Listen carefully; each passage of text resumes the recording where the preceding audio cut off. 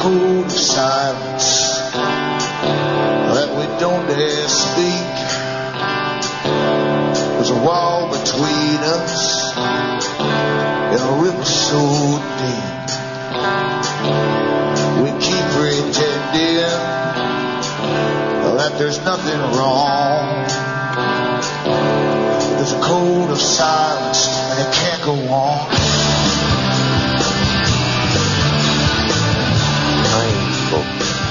I am Alan Watt, and this is Cutting Through the Matrix on the 8th of October 2008.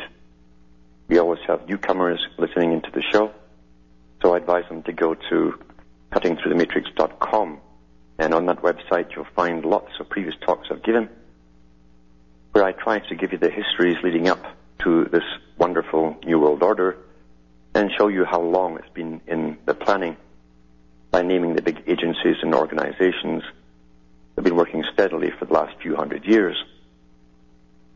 Also look into Alan Watt Sentinel.eu for transcripts, which you can download, print up, and pass around to your friends. And these are transcripts of the talks I've given, and you'll find them in the various languages of Europe.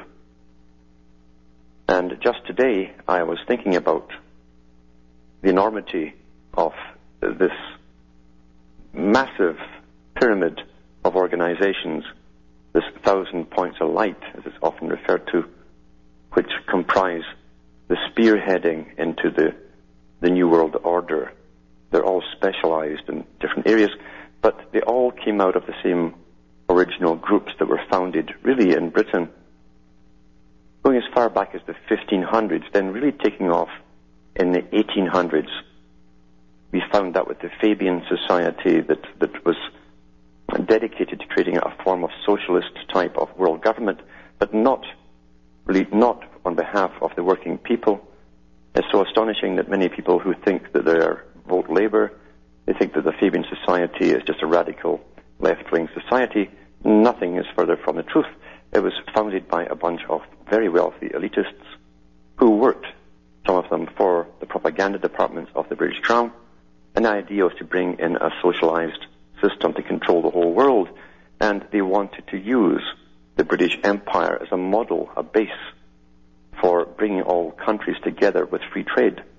But they wanted also to have a planned society where the better people, those with IQs and education and are dripping with ivy from the universities they go to, would dictate our lives with the people, an orderly society. And from them, you also had the addition of the Cecil Rhodes Foundation, which merged with the Lord Milner Foundation of round table debating societies, and together they all basically worked towards world government. And they also created the World Federalist Movement. It was called Association at one time. They call it now Movement, that has many specialized departments, all working on different aspects of your life. And in fact, most topics that's now in the news, the eco-friendly environmental stuff and all this kind of stuff, the Earth Summit, etc., they helped push and promote. And many of the members in the Rockefeller Foundation and others who all work towards this global agenda all network together with the World Federalist Movement. So look into it. You'll be astonished at the interweaving of all these big foundations that give us the popular topics. And now remember, they are not democratically elected by anyone. They are private, supposedly non-profit, non-political organizations, and they tell you the truth. They are not political. They don't play the game of politics. They create, in fact, policies. They tell you that. They all create policies for governments to follow. And because they're so incredibly wealthy, the big CEOs of these charitable foundations, they have the voice of governments the world across, and they have no problem getting their articles into media.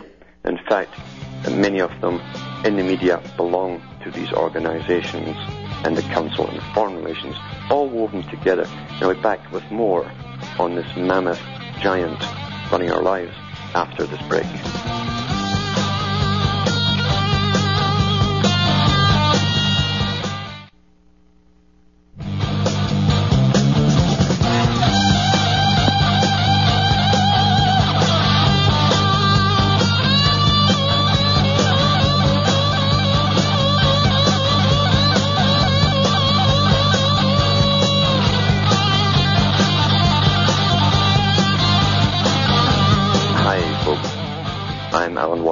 cutting through the matrix and just pointing out that everything that happens in our lifetime is planned that way. All the major events are planned that way. You have geopolitical organizations, both military and non-military, all working together towards the same goal, the same agenda. This, what they call a democratic world of federation, or a federation of world states, as I like to put it sometimes. There are different terms for it, globalization and so on. But when you have this the big 1,000 NGO organizations forming a united front in media and education and social policies, political and civil and so on, then you can see how it's all coming about. And really they have no opposition because we're kept at the bottom level in the dark about the true intentions. And it is not, as I say, to bring in a world of peace or freedom from war. That will come when they have us all brain tripped or brain dead. But really, it's about dominance. Centralization is dominance, you see. And we saw this with the centralization policies of Karl Marx, starting with a united Europe, he claimed. That would be the first trading bloc, and eventually out of that they'd get a centralized government. We have that with the EU Parliament. That was to be followed with a unification of the Americas and then the Far Eastern Association. He said there might even be more with Africa and so on, and we see them being united too. Therefore, when people who are rather famous people in history come out with this kind of stuff, especially when they were planners and promoters, you have to say, well, the plans that they made are coming to fruition. We're living through them. That is not a coincidence.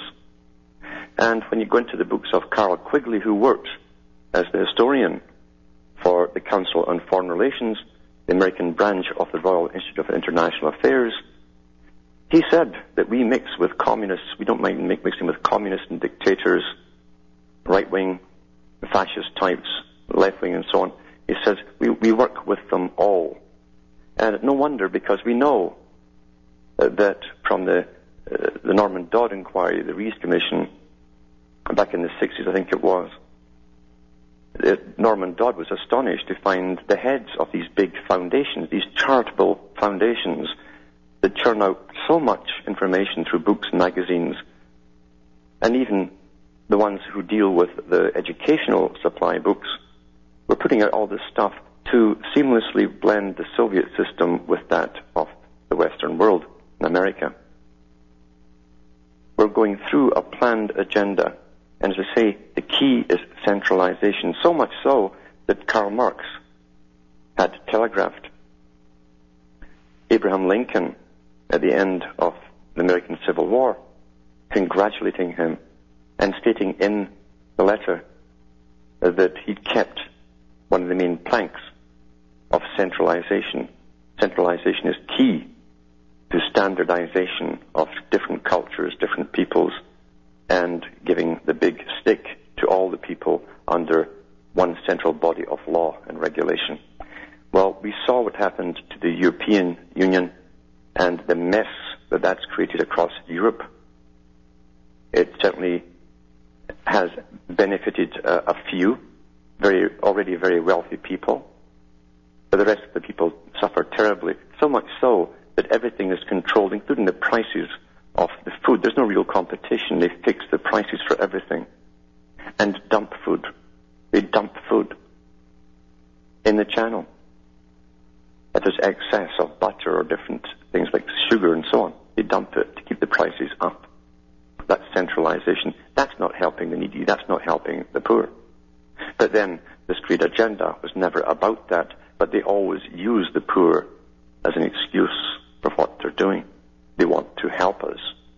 Centralization is what ancient Rome did thousands of years ago as they plundered across the planet for the few once again. And I've told people before, when you see the mainstream media parrot the same slogans and use the same terms, you're seeing a united front presented to the public, because those opinions will become your opinions. And they've found out you need to hear them at least 8 times before you start to repeat them. That's what the marketers found out years ago. And here's an article from theguardian.co.uk on this very topic, because I'm showing you one of these characters and how this stuff is promoted to the public. This guy here, in fact, this person I'm going to talk about here, who gives this article, is at least, I say he is at least the EU Trade Commissioner for the Economic Union. He is the Trade Commissioner, at least that's what he is, because he'll be a member of all the other bodies I've mentioned at the beginning of the show as well. Guarantee you that. And the Royal Institute for International Affairs has a body for the European affairs now, also set up. But this is his comment. This is from Peter Mandelson, The Guardian, Friday, October the 3rd, 2008. He said, "We need another Bretton Woods to lessen the risks but keep the benefits of world financial markets." Now, I talked last week about Bretton Woods, because that was the last time they made the big change to the global financial system. And what he's going to promote here, and I'm going to read from this article, he's promoting the whole New World Order agenda, because part of it is economic. A big part of it is economic, because the economic clout is also to be used to control every single member of the public across the planet eventually. And that's why governments are getting in bed with bankers. You can't tell who is who anymore, because governments eventually will give you so much credits per week to pay your basic necessities. That's what's to come, according to Lord Bertrand Russell, one of the prime planners, in fact, for this stage of it. So this is what Peter Mandelson says. "We will look back on the banking crisis of September 2008 as a defining moment for economic globalization. It may have started in the U.S. mortgage market and on Wall Street, but through an integrated global economy, it has become an international problem. Whatever our response, we should be guided by 2 principles. First, we should not jettison our commitment to globalization. Second, a global economy needs global governance." Governance is the term that all of these agencies I mentioned at the beginning of the show are told to use. Governance. What they really mean, you see, by governance is this system that's to come in is theoretically to resemble the Soviet system, where big, powerful, non-governmental organizations will actually put forth all the parts of the agenda on behalf, supposedly, of the public. In other words, the public have no input whatsoever. That's what the new democracy is all about. Global governance. Globalization works by widening economic networks. It multiplies the sizes of markets, increases the economies of scale that push down prices, and allows countries to tap into sources of productive investment from around the world. These networks have created a global economic engine that is the biggest eliminator of poverty and creator of opportunity the world has ever seen. I'll add for a few. The globalization transmits risk and volatility, as well as benefits. You got that spelled wrong. Sustaining the huge benefits of economic globalization relies on preserving these fundamental networks of interdependence. Interdependence. Remember that term again? He's popping up down through the centuries from the same big NGO foundational groups that run the show. Interdependence. We're locked together, in other words, so we can't back out. So we'd collapse, you see, if we back out. That's why they set up this way. Not rolling them back. Changes to financial regulatory frameworks must tackle excessive risk while defending open trade and foreign investment as vital to development.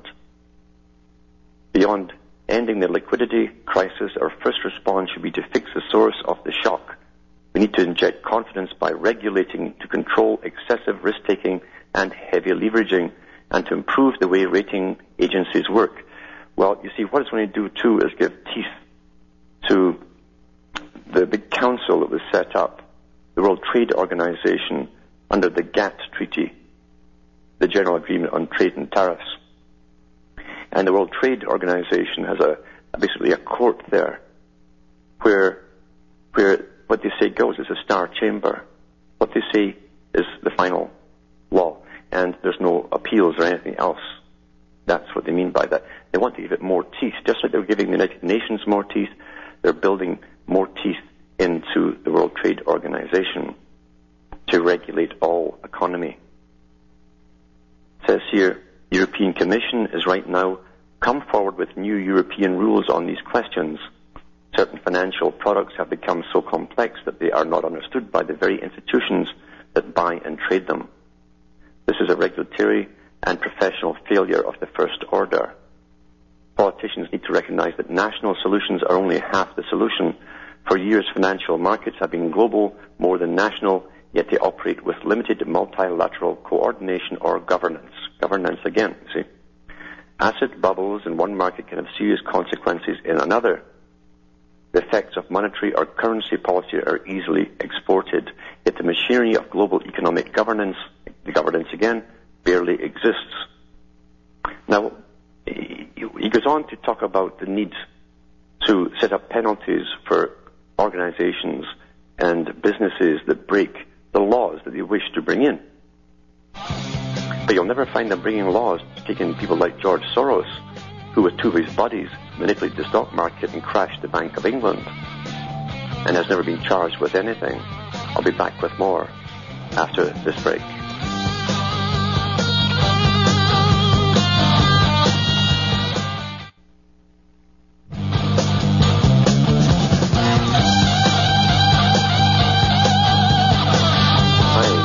I am Alan Watt, and we're cutting through the matrix. I've been trying to point out that the centralization is never good for people. You end up with masses of bureaucracy living on your back 24 hours a day. And once you get into the world system and their new economic system, it will be hell for the general public. Bureaucrats are notorious, especially when you read the kind of characters that are involved in these big 1,000 points of light that I've talked about.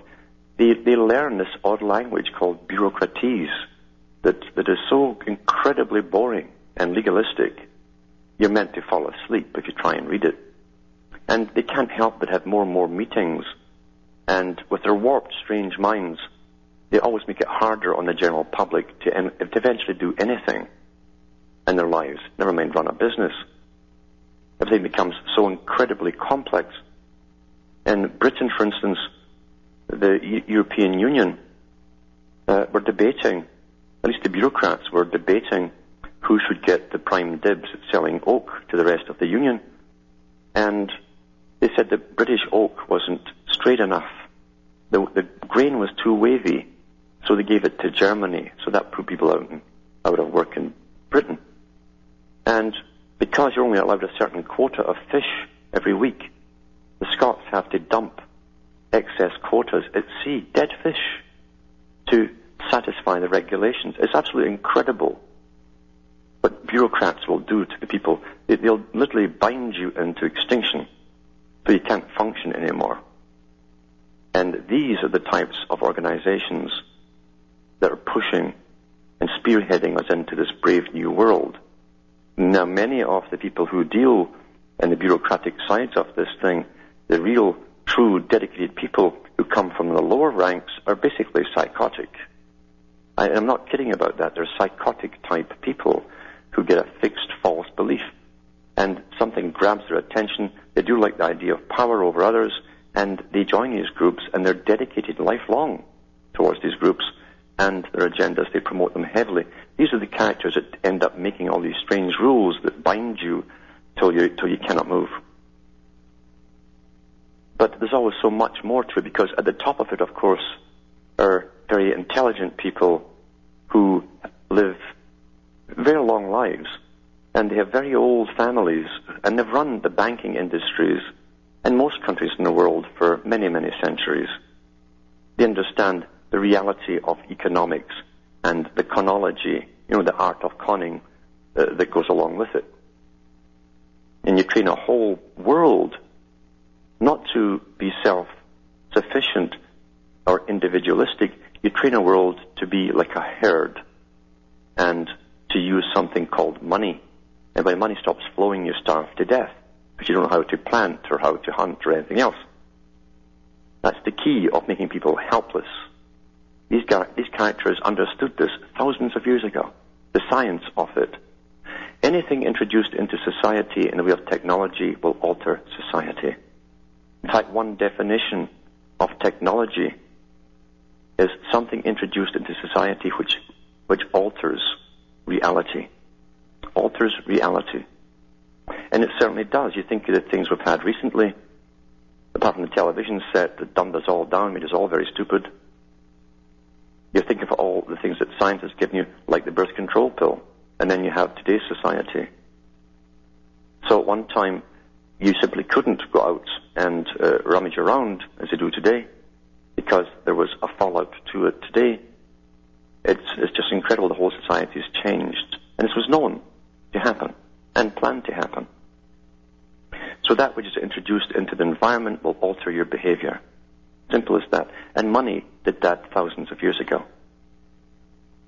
We are trained, to say, to depend on it.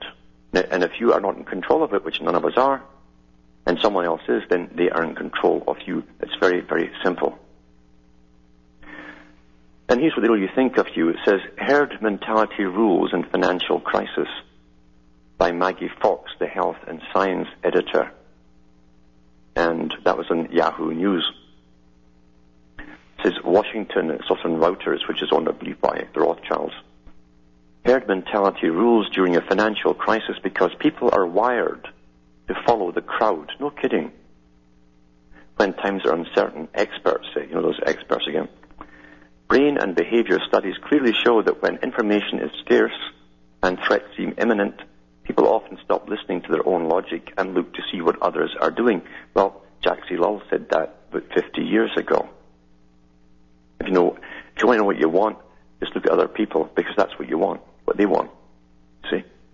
We don't trust ourselves. We're not taught to trust ourselves. He says people are afraid, and the reason they're afraid is their tremendous uncertainty right now in the markets. Gregory Burns, a neuroeconomist. You have neuroeconomists, I hope you know that, at Emory University in Atlanta, who studies the biology of economic behavior. That's what he said in a telephone interview. Byrne puts people in magnetic resonance imaging, or MRI, scanners while he tests the responses to various scenarios and studies patterns of their brain activation. One clear pattern, the brain's fear center lights up when people are uncertain. Well, gee, this guy's a genius. He's a genius. Yeah. Their fear center lights up when people are uncertain. Have you looked at the media recently as they create this massive panic, as they're told to create this panic? Believe you me, if they didn't want you to panic, they'd be telling you everything was fine. It's astonishing. So we react the way we're supposed to react, at least most folk do. Don't be like the rest of the people. I'll be back with more after these messages.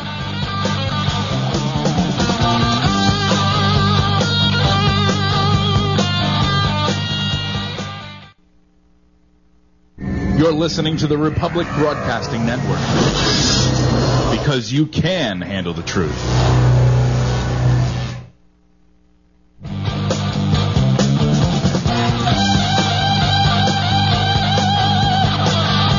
Hi, I am Alan Watt, and this is Cutting to the Matrix.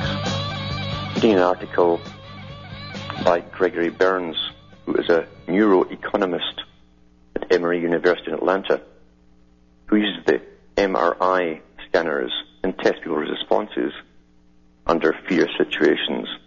And he says here, when people are presented with a situation where they don't have information, or the information is ambiguous, we see activation of the amygdala and insula, Burns said in a telephone interview. He says, and people begin to doubt their own judgment. Well, that's why they give us experts, you see. We're trained this way. Burns' team did an experiment in which they recruited actors and true volunteers. One real subject went into an MRI scanner, he said. They were asked to do a simple task, such as assessing shapes. We had the group of actors to tell them the wrong answer, sometimes, Burns said.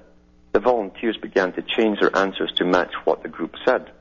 Perhaps they were merely overriding their own judgments for the sake of getting along, Burns said, but the scanner suggested another explanation. And you see, they teach them in school the same way with groupthink, until you all conform to the group. And it's all a scientific technique, it's understood. Running with the herd, the group changes how you see the world in some way, he said. Our brains are really wired to accept the group opinion of the world. God help us all. He says, in this case, running with the herd may not make good sense, said Paul Zak of the Center for Neuroeconomics Studies at Claremont Graduate University in California. This is the sort of herd mentality overreaction, Zak said in a telephone interview. Do you notice they're all calling us herds now in universities? The medical profession call it herds and herd immunity, and they're using the same thing in economics. He says, one of my colleagues actually pulled his money out of Washington Mutual a few weeks ago. He ought to know better. The U.S. government has taken over mortgage finance companies Fannie Mae and Freddie Mac. Lehman Brothers Holdings Incorporated has gone bankrupt. Giant savings and loan, Washington Mutual failed, and the Bank of America Corp bought Merrill Lynch and Co. Incorporated. The U.S. House of Representatives rejected us. Well, that was before they rejected the $700 billion, which they knew they were going to put through a couple of days later. But anyway, he ends his article by saying that he knows what he's doing. He's buying stocks, but what he's not telling you is he'll know which ones to buy, because he's in with the big boys, you see. The rest of it is just a casino for everyone down below. That's the reality of the world. And before going to the callers, people should look into another big agency, a big foundation, a big charitable foundation, and you'll find they're completely interlinked with all the other foundations I've mentioned. And their job, their speciality, is to help convince the world that we should basically bring down our population. And they go into both voluntary and they hint at involuntary means as well. On their website it says, what is the Optimum Population Trust? They have this organization which started in Britain, but they have branches across the planet now. The Optimum Population Trust is the leading think tank in the UK concerned with the impact of population growth on the environment. This is a private organization.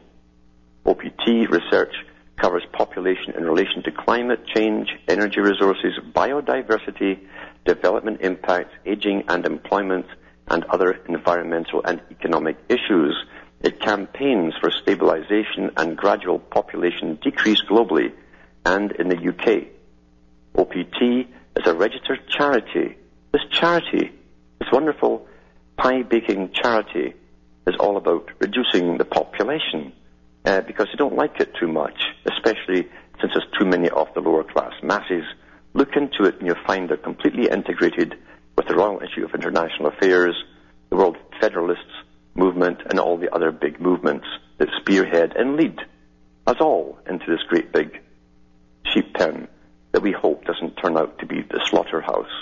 Very interesting sites to go through. And look at all the people who are sponsoring it, all the big foundations that back it, and all the governments too that put money into it and into the World Federalist movement. You know, Canada donates to the World Federalist movement. They give our tax money to them too. It's astonishing.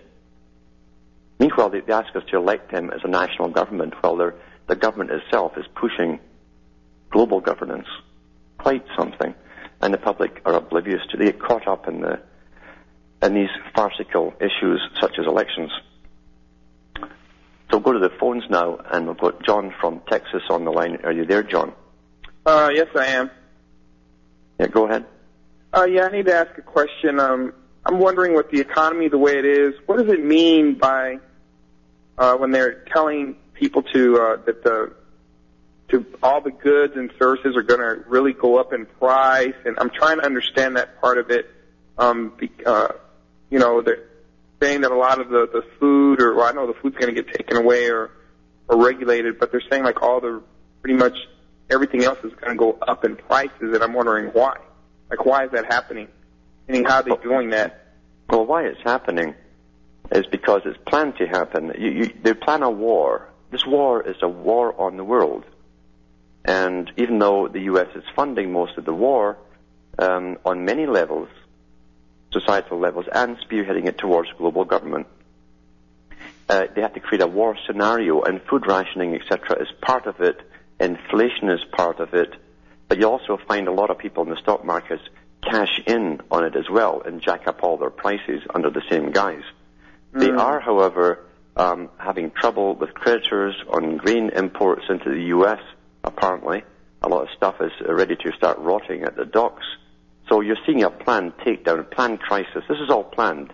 The guys at the top don't make these kind of mistakes. And they have to get a war scenario going for 100 years. And because during a war scenario, it's not meant that you understand what's really happening. It's simply meant that you react to what's happening and do as you're told. We obey our governments during war scenarios. So you have food rationing, you have high costs of living, and at the end of it all, they hope to bring out a new world society where you will have no private property anyway, and governments will dish out credits to you in lieu of money, and you'll be able to pay rent. They won't have private property. They've said that in Agenda 21. There's to be no private property in the coming habitat areas of the future. So don't try and make sense out of it. It's simply planned this way to get us all panicking, so that we'll ask government, please help us, and they'll come forward and say, well, we've already taken your liberties from you, now you must allow us to run your lives, including population control and everything that goes with it. This is the whole agenda coming down right now. I have one more quick question because I know there's probably a lot of callers. Like you said before, when the corporations are running all the world's governments, why don't... I remember I was reading something about how other countries found out about the, I guess, the organizations that were in the past trying to run their countries, and they ran them out. Mm-hmm. Why can't the governments for today, if I have a government and someone's trying to come into my government, why can't I just turn my force against the bankers and root them out and force them out of my city? Now, I know some countries probably tried that. That's why our forces are over there. But what about just turning those forces against them? The bankers don't have any armies. I mean, all they have is money. They don't need armies. You see, the bankers technically own the world already. Every president, every prime minister on the planet goes to the world bankers to borrow money every year. And the bankers lay down the conditions of how you repay it, what changes to make in your country in order that you can repay it, and the populations will pay up more taxes and so on.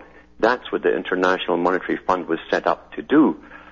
When countries can't make the payments, like Britain during Margaret Thatcher's reign, the IMF comes in, and technically they run the government during that reign until the money is paid back.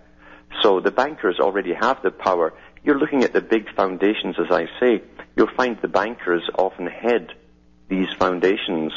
They also are at the head of the big pharmaceutical agencies, because bankers also own pharmaceuticals all down through history, the money and pharmaceutical agencies, and they also own most of the world's commerce supply routes and so on, the big corporations that bring food back and forth, essential goods. So they have us over a barrel. We live in their system, you understand? Mm-hmm. And what they're after now is really simply a global society centralized across the planet, where it's much easier for them to have total control over everyone. That's really where we're going. Thank you. Thanks for calling. Now you've got Ryan in New York. Are you there, Ryan? Hey, can you hear me? Yes, I can. I just wanted to talk about what I perceive to be new normals going on around here. We got a notice that they were going to spray us for mosquitoes. Yeah. And they're spraying from the air, and they're spraying from vans. And no one seems to be complaining about being sprayed from vans. No. So that's only going to escalate. And like you said, even if it's talcum powder, yeah, it's Yeah, this is the key to the public. Brzezinski said they won't react to anything unless the media tells them to. I mean, look at them panicking over the money simply because the media is driving them in a stampede to terrify them. But things like, if the media doesn't say be very careful, be very worried about this, then the public will not be. They cannot think for themselves. That is a fact, unfortunately. It's happened with the majority of people. Because you live in a collective society, not an individualistic society. They don't trust their own intuitions or their own observations. Yeah, you'll even hear, like, at the supermarket that, like, so-and-so's soccer game was canceled because they're spraying, and then someone will go, oh, yeah, I saw one of the vans It's like not a big deal, you know. No, they could be spraying cyanide, and you know, they'd be dropping dead, and they probably wouldn't react to it. It's things have got that bad, and I'm not kidding. Oh, I know. The public already, you have a generation who's grown up, who literally cannot use their own observations. They have no powers of reason, and they do trust what they think are those above them to warn them of what will harm them. They really believe they'll be told. They're like children. They truly are like children now, and it's a sad state of affairs. But this was done intentionally. Yeah. Yeah.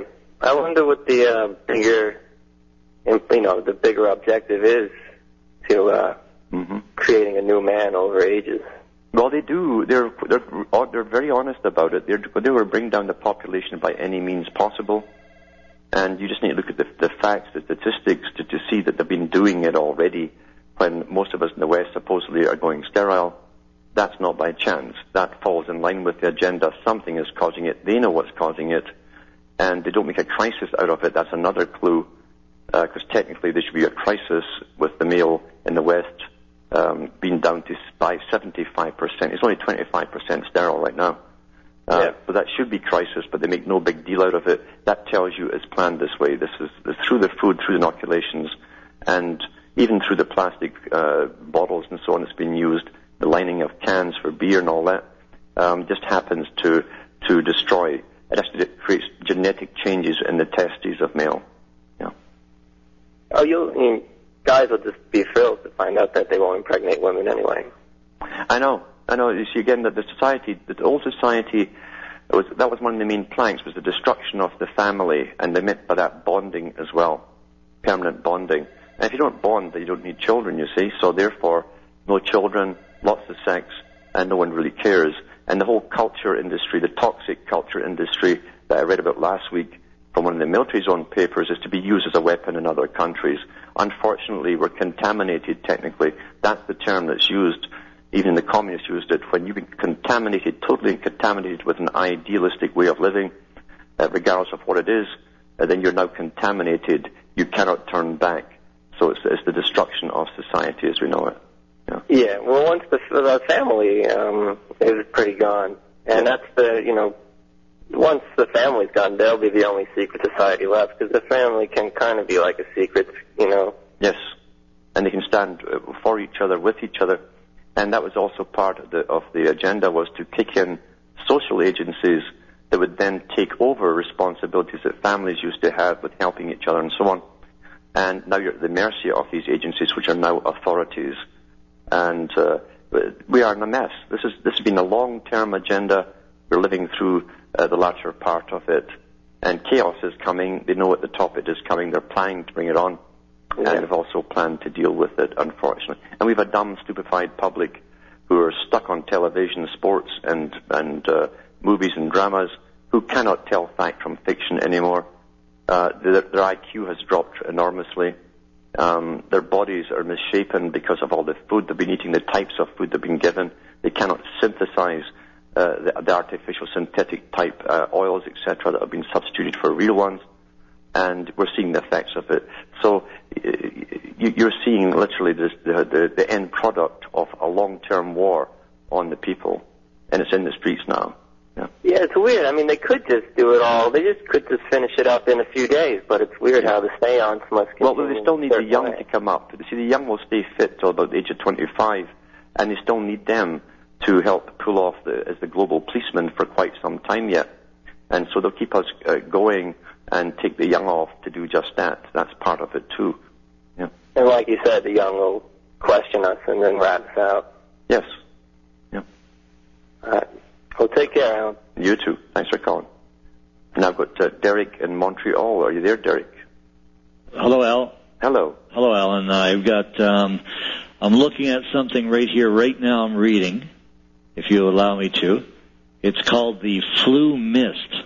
It's a popular over-the-counter live flu vaccine being sold across the counter in the United States. I've checked in Canada. It hasn't been permitted to be sold yet.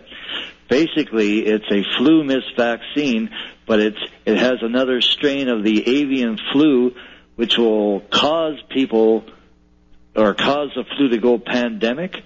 And they're encouraging people to spray it into children's noses in the United States. Now, I heard you saying that they want to save the children for, I don't believe they're going to save anybody. I don't want to contradict you, but they're causing this flu mist, which can be found on the internet, and it's a DNA marker, H5N1. Now, I'm not a chemist, but it's apparently, it's what I said it is, if it is true or not. Now, here's another thing, my friend. Now, hold on, though. I don't think it is true.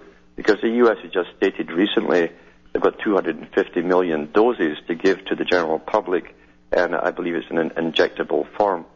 So I can't see that stuff being sold over the counter. Well, it is. You can find it yourself. It's advertised everywhere in the United States and Walmart. It's a spray mist that you can get across the counter. I just checked it myself, and it's in the United States only, not Canada, though. Okay.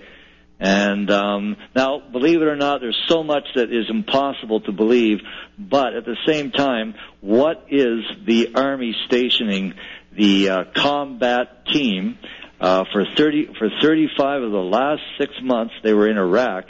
It's it's called the Service Component of the North Command. It's in the United States right now. I read that whole article about 3 weeks ago.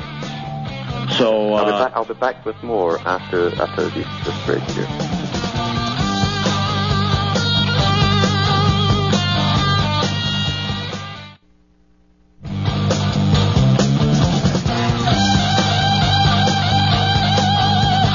I am Alan Watt, and this is Cutting Through the Matrix, and we'll go to Chris from Kentucky. Are you there, Chris? Hello? Hello, can you hear me? Yes, I can. Okay, great. I was just listening to the last conversation, and it kind of struck me because when you were talking about the spraying, I guess, in neighborhoods they're doing now with pesticides, I kind of caught the tail end of it. Is that what you were talking about? Yeah, that was 2 callers ago, yeah. Okay, yeah, that was 2 ago.